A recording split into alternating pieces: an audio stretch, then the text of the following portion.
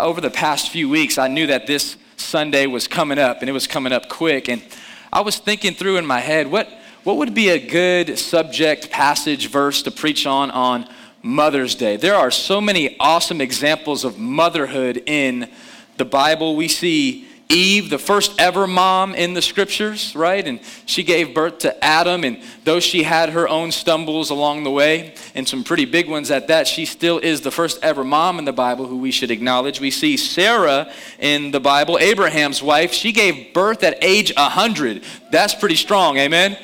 That's worthy of a sermon on strength. Rebecca, we see that as Jacob and Esau's mom, these twins that had all types of issues. They were struggling and wrestling in the womb. They came out, and it lasted all of their lives. We see Rachel, who gave birth to Joseph and Benjamin, carried on the blessing that God spoke over Abraham. We see Jochebed, who is the mother of Moses and Aaron and Miriam, and how God used her to leave a legacy. We see Hannah, who Pastor West just spoke about, who gave birth to Samuel, this prophet judge we see in the Bible. We see Elizabeth, who gave birth to John the Baptizer, right? We know him, the first ever Baptist in the church, right? John the Baptist, and he is a man of God who left a great legacy, and his mom, Elizabeth, was a faithful woman of God. And then we also see Mary in the scriptures as well, the mom that was selected by God himself to raise his son, Jesus. Out of all those all-star moms in the Bible, I just thought, God, draw my attention where you would want us to go today with our specific church on this specific day. Where should we land and where can we learn from today? And God took me to not just one mom, but two moms. Everybody say two moms. Two moms. I thought we could get a double portion of motherhood today that I think not just the moms in the room can grow and be encouraged and learn from today, but everybody in the room, from those who are youth to those who are older in age, we can look at this story and gain wisdom from it this morning. The book that I want us to look at today is named after a woman in the Bible, and her name is Ruth. Ruth. I would invite you to turn with me to the book of Ruth. It's an Old Testament book. It's just 4 chapters long. It's not a big book, but it's a powerful book. It's a poetic book. There is no reason to go see a romantic movie tonight. You can just read the book of Ruth and be fine with that. It is a golden book on poetic, romantic stories. I believe that if you spend time in this book long enough, you'll fall in love with every character in the book. You'll be encouraged by their stories, by their faith, and by their testimonies. And today I'd like for us to look at these moms specifically in this book. There's actually 2 of them, Naomi and Ruth. Naomi and Ruth. The title of my message today, if I were to give it a title, is Leaving Legacies That Go Beyond Me. Leaving legacies that don't just stop at you, but continue on in life. Leaving legacies that go beyond me. Father God, I pray right now in Jesus' name, as we unfold your word, as we look to the book of Ruth, God, encourage all the moms in the room. And at the very same time, God, encourage and challenge and strengthen everybody in the room. God, you've told us that in your word, in your scriptures, that we can be complete. That in your word, we can find everything we need for this life. That in your word, we can be built up, encouraged, strengthened, challenged, equipped, nurtured through your word. So God, speak to us right now. Everybody, if you believe it, just say, speak to me. Speak to me, Lord. I ask you to speak through me, Lord. In Jesus Christ's name, amen. Amen. I want to go ahead and just set the stage for the book of Ruth for you briefly. It's a short book in the Bible that comes right after the book of Judges. So in the beginning, right, you see this book in the Bible called Genesis, where God lays out his creation, and then he moves on and moves forward into the Moses books, Exodus, Leviticus, Deuteronomy, the Pentateuch, these Old Testament books that reveal the law. And then we see the books continue on as Joshua takes the law of Moses and continues to bring it into the promised land, right? And so now God is using these men of God to continue to speak to his people through these men of God and these prophets. Yet people continue to do things their own way. They don't listen, they don't agree, they don't follow. It's a bad relationship with the Father because he's just lovingly saying, if you just would listen to me, you'd do all right. If you just trust me, if you just would take a step and follow me, you'll make it.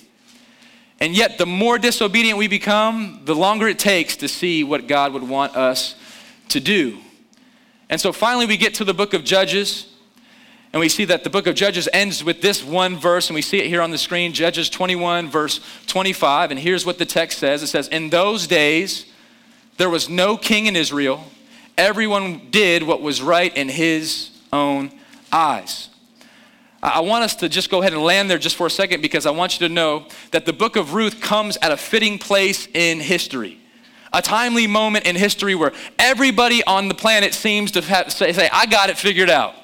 We don't need God. We can do it on our own. We got this situation handled. I think I got it figured out. But the Bible also tells us that type of thinking is a recipe for destruction.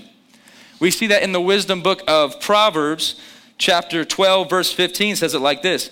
The way of a fool is right in his own eyes, but a wise man listens to advice. It says if you really want to be foolish, reject God's word and say, I'm smart enough to do it. That is the definition of pride. The prideful person says, I don't need help. I don't need wisdom. I don't need advice. I'm smart enough on my own. The Proverbs would say that would be a foolish way of thinking. Proverbs 14 verse 12 goes a step deeper and says, there's a way which seems right to a man, but its end is the way of death. I look at these verses and in humility, here's what I say. I need to be informed by God. I don't want to even test the waters by myself. I don't want to ever go into life thinking that, you know what, I got it figured out. I got it right in my own eyes. I want to test even my thinking. I want to test the things that are going into my heart and mind, whether it's on TV or social media or newspapers. I want to go ahead and test that by the word and make sure that my ways are lining up with his ways because he says those ways are good. So we continue to see in this book, that's where we leave off in Judges chapter 21. So that everybody was without a king, without a ruler, without wisdom. They were doing things in their own ways. And then we come upon this amazing book of Ruth. There's a few things that I want us to see in this book of Ruth that I believe that we can gain from today. Let's go ahead and start out by reading the first 5 verses together. Ruth chapter 1, verses 1 through 5. If you're ready, say ready. Ready. In the days when the judges ruled, there was a famine in the land, and a man of Bethlehem in Judah went to sojourn in the country of Moab. He and his wife and his 2 sons. The name of the man was Elimelech, and the name of his wife Naomi. And the names of his 2 sons were Mahlon and Chilion. They were Ephrathites from Bethlehem in Judah. They went into the country of Moab and remained there. But Elimelech, the husband of Naomi, died, the text says. And she was left with her 2 sons, verse 4. These 2 Moabite wives, the name of one was Orpah, not Oprah. And the name of the other was Ruth. They lived there about 10 years. And both Mahlon and Chilion died. So that the woman was left without her 2 sons and her husband. I want to give you just 4 points today on what it looks like to leave a legacy that goes beyond you that we can draw from the book of Ruth. The first thing that I want to highlight is this. Persevere when life gets hard.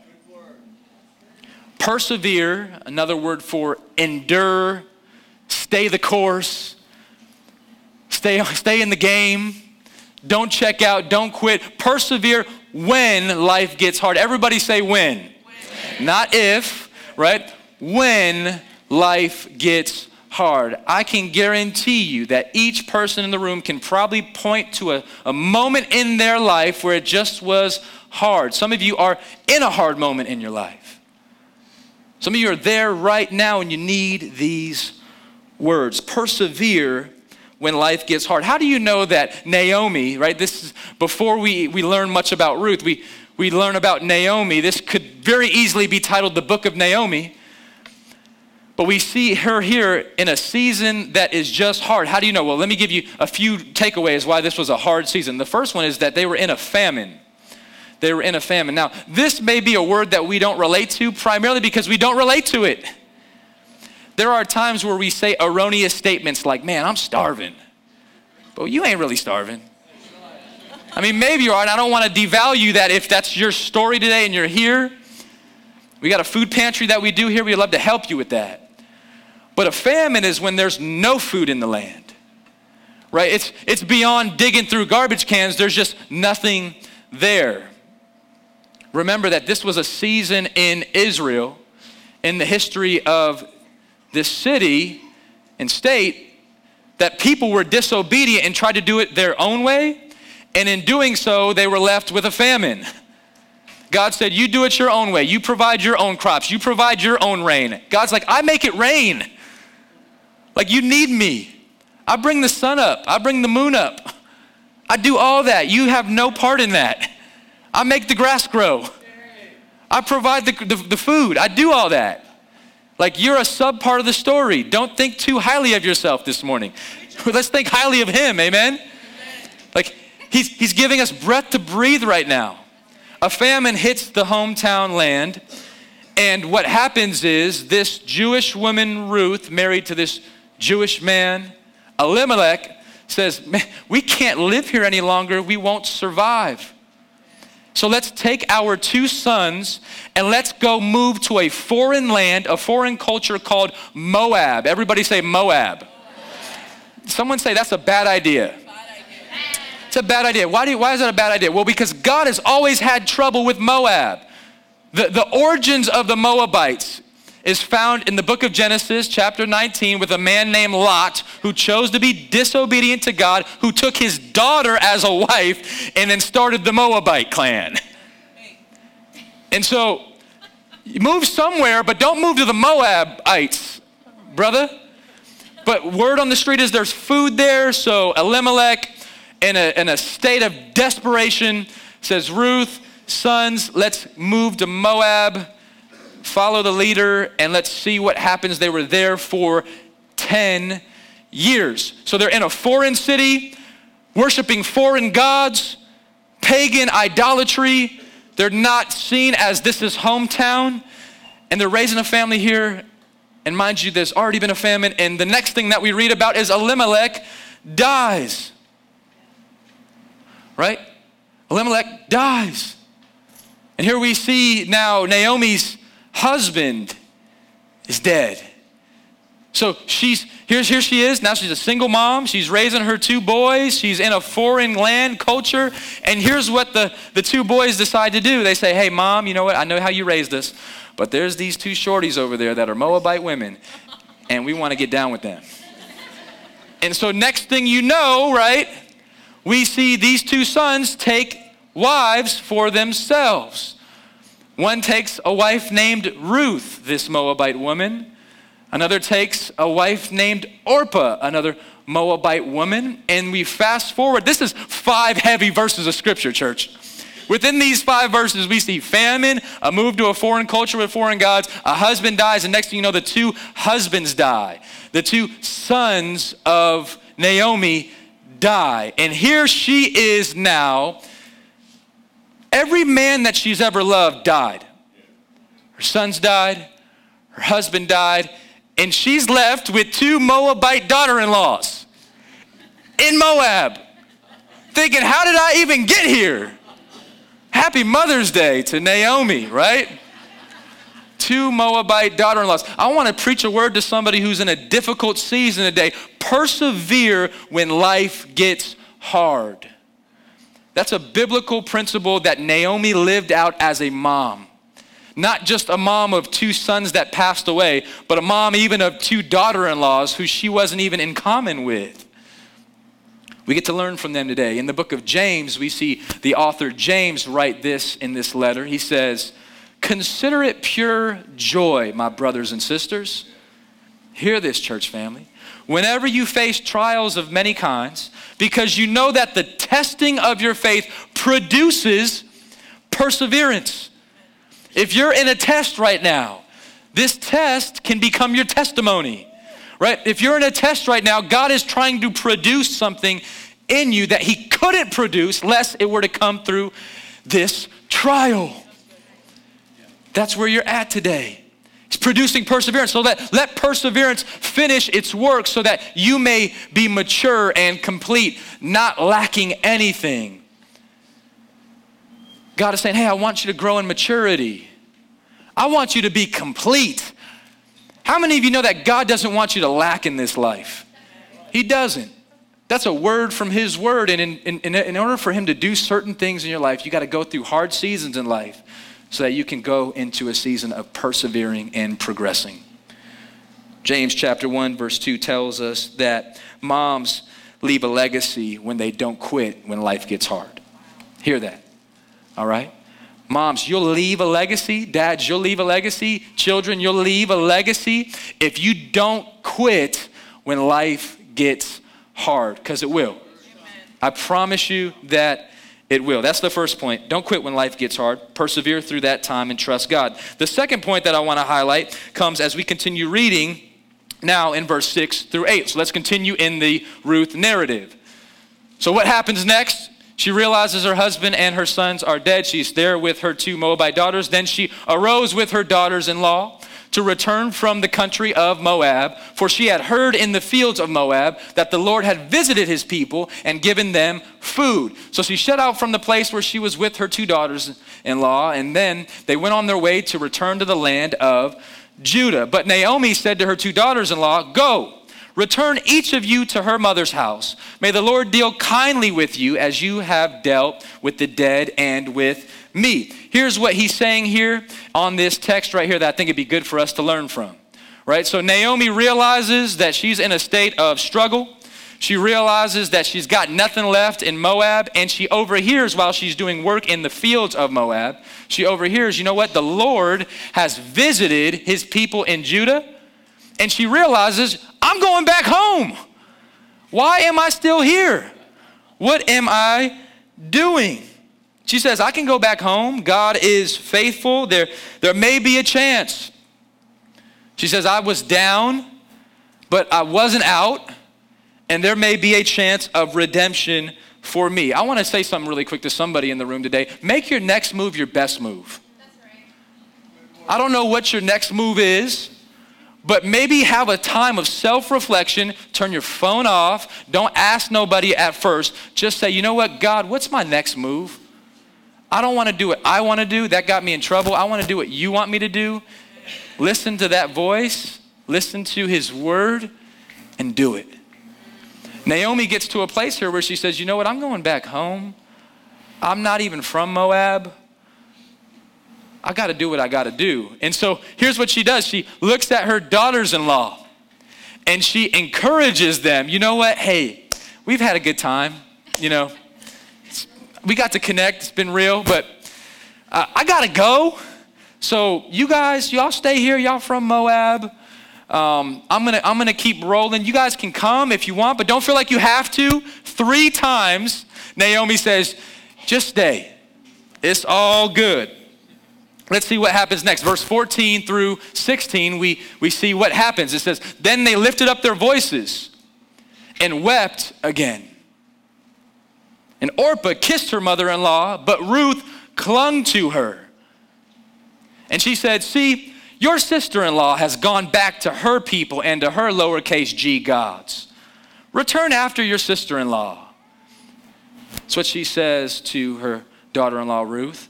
But Ruth said, do not urge me to leave you, to return from following you, she says. Look at these poetic words in Scripture today. She says, for where you go, I will go. And where you lodge, I will lodge. And your people shall be my people, and your God, my God. And where you die, I will die, and there will I be buried. May the Lord do so to me, and more also, if anything but death parts me from you. Mic drop. Right? When Naomi saw that she was determined to go with her, she said, no more.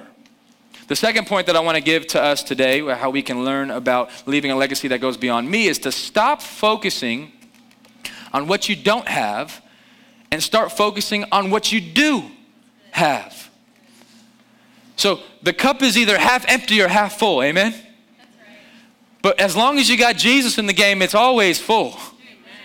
Because he's never out of the fight. He's always got something up his sleeve. He's always ready to redeem and move in our lives if we allow him to. Right? And in this case, Naomi, she figures it out. Hey, I got life left in me. I got to go back home. And Orpah says, you know what? You got it. I'm gonna leave. I'm gonna go. And Ruth says, I'm gonna cling to you. I see life with you. I see vision with you. I see God that's better than my gods with you. I see truth with you. I see legacy with you. See, Naomi must have left an imprint on Ruth in order for her to respond that way, amen? I mean, it wasn't anything weird at all. It was just this reality. Naomi was 2 times the age of Ruth. Yet Ruth says, I'm going with you. And nothing's gonna separate me from you except death. A lot of times we hear these verses pulled out in weddings. I know for me, I have a wedding ring that my wife gave me that has these verses inscribed on them. They're powerful wedding verses. I believe that these are verses that are big time words, but have you ever heard those words shared out to a mother or father-in-law at the wedding? It's usually like, hey, I'll go with you, I'll die with you, your God will be my God, I'll serve you. But when do you ever see that toward like the mother-in-law? That's what's happening here. What a deep relationship. What a profound effect this mom Naomi had on Ruth, her daughter-in-law, who was a Moabite, a Gentile. Didn't even come from the same background. Her sons died, and she must have loved these 2 women powerfully. Ruth says, I'm going with you. On the other hand, I almost said Oprah. Orpah says, I'm separating myself from you. And there's a principle, a reality statement that I want to highlight for somebody in the room today. Are you guys ready for it? If you're ready, say ready. I want to give you a reality statement. Maybe you should write it down, take a picture of the screen, do whatever you got to do with it. I'll read it to you off the screen. Reality statement number 1. When God moves someone out of your life, let them go. We got a couple claps in the room. I needed to preach that to myself. When God says, you know what? I'm moving somebody out of your life right now. Let me give you 3 words of instruction from God's word. Let them go. Look at the person next to you and say, let them go. One more time, say, let them go. When God says, you know what? Your time in the story is over. Let them go. See, Orpah, right, it doesn't make her a bad person. It just means that her time in the story's done. And sometimes God is trying to move us into a new season, into our destiny, and he needs to remove people in our lives that don't need to go into that destiny with us. And so Ruth and Naomi aren't able to go into the season that God has for them if they bring this person who's trying to separate from them, right? I love Naomi's response. Nothing. Go. She doesn't run after her and say, wait. She doesn't text her and say, well, hold up. She doesn't say, well, let me give you some money. She doesn't go, right? Just go. When God moves somebody out of your life, let them go. You don't need to be holding on to things that aren't holding on to you. That's right? God is trying to detach things that maybe once were joined to you, but are not joined to you anymore.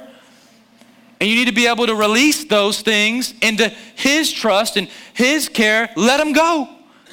And trust that God has everything that you need in moving forward, not looking backwards, and moving forward to what he has for you. This is not just an Old Testament principle. I love the story in Jesus. He ministers to the rich young ruler. And this young man shows up and he says, Jesus, I want eternal life. What do I have to do? Jesus gives him the instruction. The young man turns around and walks away sadly. Do you see Jesus go? Well, does Jesus change the deal? He's like, well, maybe not everything. Maybe I'll change it up for you. Jesus says, hey, it's your call, man. It's your call. We see Paul, he has an encounter with a guy named Demas in the New Testament. Demas says, I'm leaving you, Paul, to go join the world. Paul says, well, hey, man, I hate it for you. You'll ruin your life doing it, but let them go. Let them go. Maybe they'll come back. But it's not going to be your job to always do that. So I want to just, before we move past that, If there's something that you're holding on to, a person, a relationship, doesn't mean that the person's bad. It just means that God is calling you into a new season. And if you stay in that same place, you may not ever get to where God wants to take you.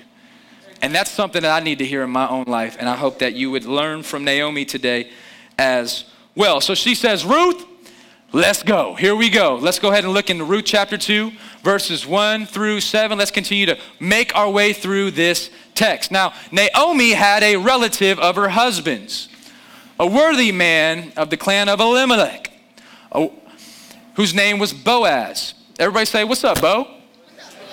And Ruth the Moabite said to Naomi, let me go to the field and glean among the ears of grain after him, in whose sight I shall find favor. And she said to her, go, my daughter. So she set out and went and gleaned in the field after the reapers. And she happened to come to the part of the field belonging to Boaz, who was of the clan of Elimelech. And behold, Boaz came from Bethlehem, and he said to the reapers, the Lord be with you. And they answered, the Lord bless you. I like that greeting. Maybe we should do that. Next time I see you, I'm like, Tony, the Lord be with you. And just say, Lord bless you. It's a good church line, all right? Lord bless you. Then Boaz said to his young men who were in charge of the reapers, whose young woman is this? I love it, right? Ruth is now just kind of gardening in Israel. And Boaz turns his head and he says, whoa, man. Who is that? I need her name and her number, even though they didn't have phones at the time. And the servant who was in charge of the reapers answered, she is a young Moabite woman, AKA, you don't want that, bro. You're Boaz. You're a man of prestige. You're an Israeli Jewish man of honor. You might not want to be interested in this Moabite who came back with Naomi from the country of Moab. She said, please, let me glean and gather among the sheaves after the reapers. So she came, and she has continued from early morning until now, except for a short rest. Let's go ahead and continue in the text to see what happens. Ruth chapter 2, verse 10 through 14. We see some cool moves made in this place right now. Then she fell on her face, bowing to the ground, and said to him, why have I found favor in your eyes that you should take notice of me, Boaz? Since I'm a foreigner, why do you even notice me? But Boaz answered her, all that you have done for your mother-in-law, since the death of your husband has been fully told to me. Somebody say, reputation matters. And how you left your father and mother and your native land and came to a people that you did not know before. The Lord repay you for what you have done, and a full reward be given you by the Lord, the God of Israel, under whose wings you have come to take refuge. This is a whole lot of grace. In the Old Testament, this is a type of Christ. This is a picture of the church, Gentile, sinful people, Jesus, the King of Kings, talking to the church, loving on the church, Jesus walking amongst sinful leopards, people that have all types of problems, and Jesus saying, let's do it. Come under the wings of the reckless love of God. Yes. We see that here. So she says, I've found favor in your eyes, my Lord, for you have comforted me and spoken kindly to your servant, though I am not one of your servants. And at the mealtime, Boaz said to her, come here and eat some bread and dip your morsel in the wine. The first date, right? Sat beside the reapers, and he passed her roasted grain, and she ate until she was satisfied. Somebody say satisfied. And she had some left over. The third point that I want to highlight in this is always be ready for your appointment. Always be ready for your appointment. See, I'm a firm believer as I read the Bible, and the longer I go through life, I see this true in my own life. It's another reality statement. Check it out. Write it down. Nothing happens by accident. Everything happens by appointment. Amen? How could it be that God, in his sovereignty, moves this mother and daughter-in-law back home after 10 years, and it just so happens that Boaz happened to be in the garden that day? Nothing just so happens. Everything happens by appointment. We believe in a sovereign, holy, righteous, intentional, moment by moment, so specific God. He knows everything. Abraham Kuyper says that there is not a square inch on this entire universe that Jesus Christ doesn't look at and say, mine, right? And this is an example of that. This is an example of God knowing exactly what he's doing, knowing exactly what time it is, the season of life. And God says, you know what, I'm gonna do a connection here, and it's gonna be a picture of the gospel. Right? In this case, Naomi is a picture of Israel. God's chosen servant, God's chosen people. And Ruth is a picture of the church, right? Oftentimes, Gentile people that are outside of the chosen people of God, yet grafted and folded in to have a relationship with the Redeemer. Boaz is a type of Christ here. A type of Christ that says, though you're a foreigner, though you're not like me, though you're sinful, though you have a past as long as this track, I want you. I want you.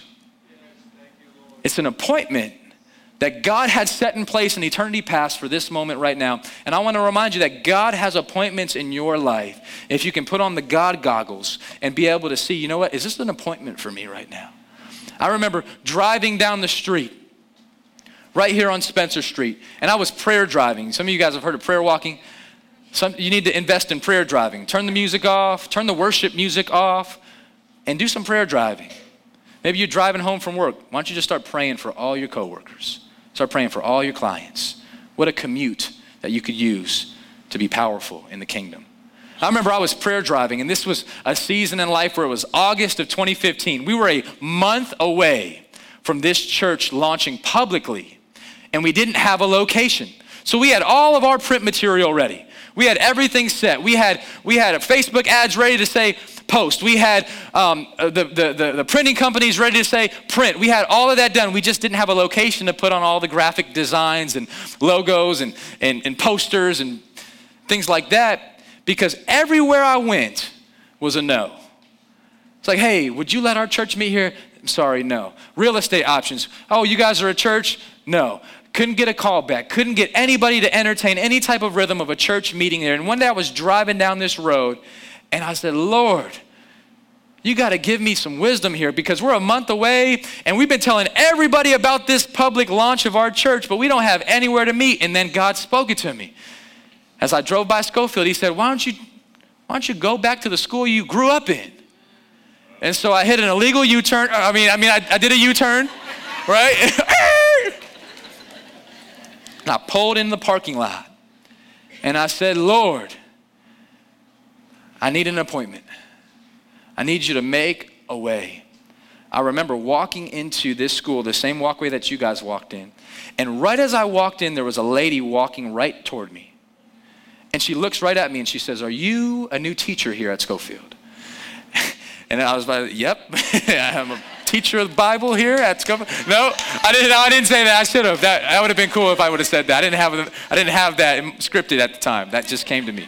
But I told her, I said, sorry, man, I'm not a new teacher here at the school, but I am a pastor in the city, and our church is looking for a place to meet at. And we'd love to meet here. And it'd be a blessing to the school. It'd be a blessing to us. And as I was talking, I was already turning my shoulder because I already knew it was ye of little faith, me, right? Totally. And her name is Miss Roxanne. And she goes, well, hey, I'm Roxanne. I'm the lead custodian here at Schofield. Let me show you around and let's see if we can find a place for y'all to meet. I said, wow, this is incredible. Really? And she walked me over to the theater and she said, how does this look? And I said, show me where to sign. I just needed somebody to say yes, amen? And so she goes, well, that's the first step. You got to go into the office from here, and the administration, we'll see if she's able to help you out, and we'll see if there's something that the principal can do for you. And so I walk into the office, and right there meets me the assistant principal, and here's the first word she says to me. She goes, hey, I know that you want to meet here, but it's not going to happen unless the custodian says okay first. Come on, right? I love it. I said, you talk about Roxanne? That's my friend. And Roxanne pokes her head in and says, all good, right? And I guess she was like, here's the paperwork, right? Friends, Roxanne is here today. She has been an amazing help to our church, but that was an appointment by God that was set in eternity past, because we've seen teachers come to know Jesus. We've seen people get connected. We were here doing a cookout at Schofield this past Friday for Teacher Appreciation Week, getting to just chop it up with all the 75, 80 administrators and teachers here at Schofield. We started a food pantry out of this school. We painted these back. I'm looking around here. We helped transform this place, and it continues to develop, and God has been so faithful. But it was because of that appointment with the custodian, amen, that we've been able to do so much. And that's 2.5 years ago. And today I'm reminded to not miss my appointment. Nothing happens by accident. And here's why this is important for you to understand. Because even your struggles and trials are not by accident. Don't look at God and shake your fist at him when you're going through a hard time, when he's trying to move you to Israel using the hard time. Like God is ruining things in your life to take you into a season that's so much better if you would see it for that. God is a God of appointments. Sometimes the appointments don't look like you thought they would look. But God's taking you somewhere in that season if you can hang on. Nothing happens by accident. Everything happens by appointment. We're almost done here. Let me go ahead and move us into the last point. Let's go ahead and continue to read into Ruth chapter 4, verses 13 through 22. If you're hungry, say, let's eat. Let's eat from the word one more time. So Boaz took Ruth, and she became his wife. And he went into her, and the Lord gave her conception, and she bore a son. Then the woman said to Naomi, blessed be the Lord, who has not left you this day without a redeemer. And may his name be renowned in Israel. He shall be to you a restorer of life and a nourisher of your old age, for your daughter-in-law who loves you. Come on, that's the evidence of a good mom, right? That's the evidence of a mom who persevered through struggle, through trial, through heartache, through death. Loved her daughter-in-law who loves you, who is more to you than 7 sons. Talk about unconditional love. Has given birth to him. And then Naomi took the child, laid him on her lap, and became his nurse. And the woman of the neighborhood gave him a name, saying, a son has been born to Naomi. They named him Obed. He was the father of Jesse. Watch this. The father of David. Now, these are generations of Perez. Perez fathered Hezron, and Hezron fathered Ram, and Ram fathered Amminadab. Anybody getting some good name ideas? Amminadab fathered Nahshon. Nahshon fathered Salmon. Come on, Salmon. Salmon fathered Boaz. Boaz fathered Obed. Obed fathered Jesse. Jesse fathered David. The king of Israel would soon come out of a relationship with a Moabite woman, a widow, and a man who gave her a chance named Boaz. What a picture of God's grace. The last point of this story that I would close with is this. It's never too late for redemption to take place. It's never too late for God to intervene in your life and redeem things. I'll tell you what, Naomi had all her cards folded. I encourage you, we didn't have time to read through the whole book, but in chapters 2 and 3, Naomi is pleading with the Lord. Naomi says, change my name, God. Just call me bitter. I don't even want you to, I'm so broken. She looks at Ruth, she looks at Orpah and says, look, y'all don't want me. Y'all don't need this old lady. I can't have a baby. I can't raise up sons for you to marry again. I'm done. My window is closing. And God says, that's somebody who I can use to bring the king from. Wow. I want to remind you this morning, moms in the room, it's never too late for God to bring redemption into your life in any specific way that he wants. I love how David Platt says it when speaking on the subject of Ruth. He says, in the moments when God may seem farthest from you, hear this, he may be actually be setting the stage for the greatest displays of his faithfulness to you. And in your suffering, God may actually be plotting for your satisfaction. That God may have in mind something bigger for you than you have for yourself. John Piper says that the story of Ruth, friends, the story of Ruth was written to give us encouragement and hope that all the perplexing turns in our lives are going somewhere good. Amen? All these turns that you just don't get it, you don't figure out, why was that person even in my life? Why did God even have that appointment for me? I don't understand it yet. Maybe you don't yet, but maybe you don't need to yet. They don't lead off a cliff, friend. In all the setbacks of our lives as believers, God is plotting for our joy, friend. He's doing that for our joy. Moms in the room, let's walk through these one more time before we go.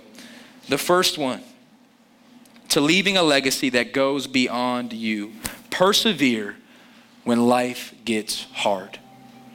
Go through the hard seasons of life. Maybe it might come next year. I love how my brother Rick Strasser always encourages me from FCA. He says, we're either in a storm, you're either coming out of a storm, or you're going into a storm. You're in one of those three places. Persevere in those times and tell the storm how big your God is. He's a redeemer. He's in control. Number two, stop focusing on what you don't have. Start focusing on what you do. Naomi realized, I still got breath to breathe. I still got a hometown. I still got God. He'll take care of me. I got a daughter-in-law that loves me. She'll come with me. I can't worry about the past. I got to let go of who I need to let go of so that I can move into the destiny that God has for me. Point number three, always be ready for your appointment. It just so happened that Boaz was gardening that day too. God may have the right person in your life. Be open to it. Be ready for it. Be looking for it. God is a God of appointments. Point number four, it's never too late for redemption to take place. I'll close with the reminder that in the book of Matthew, Ruth is only mentioned one time in the New Testament. The Moabite woman is mentioned one time in the New Testament. It's in the genealogy of Jesus. In Matthew chapter 1, in Mary's lineage, Joseph's lineage, we see the testimony of Jesus's lineage go back to a moment where this man, Boaz, gave birth to this young boy tied to Ruth, the Moabite. Isn't it just like God to send Naomi and Elimelech to a city to bring Ruth back? Blows my mind.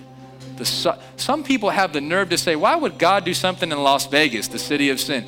You're talking about the greatest city in the whole world right now. We live in the greatest city in the world, a global city, and God is doing something here. Be encouraged, moms, dads, brothers, sisters, sons, daughters, family. God is not done. Leave a legacy that goes beyond you. Let's pray.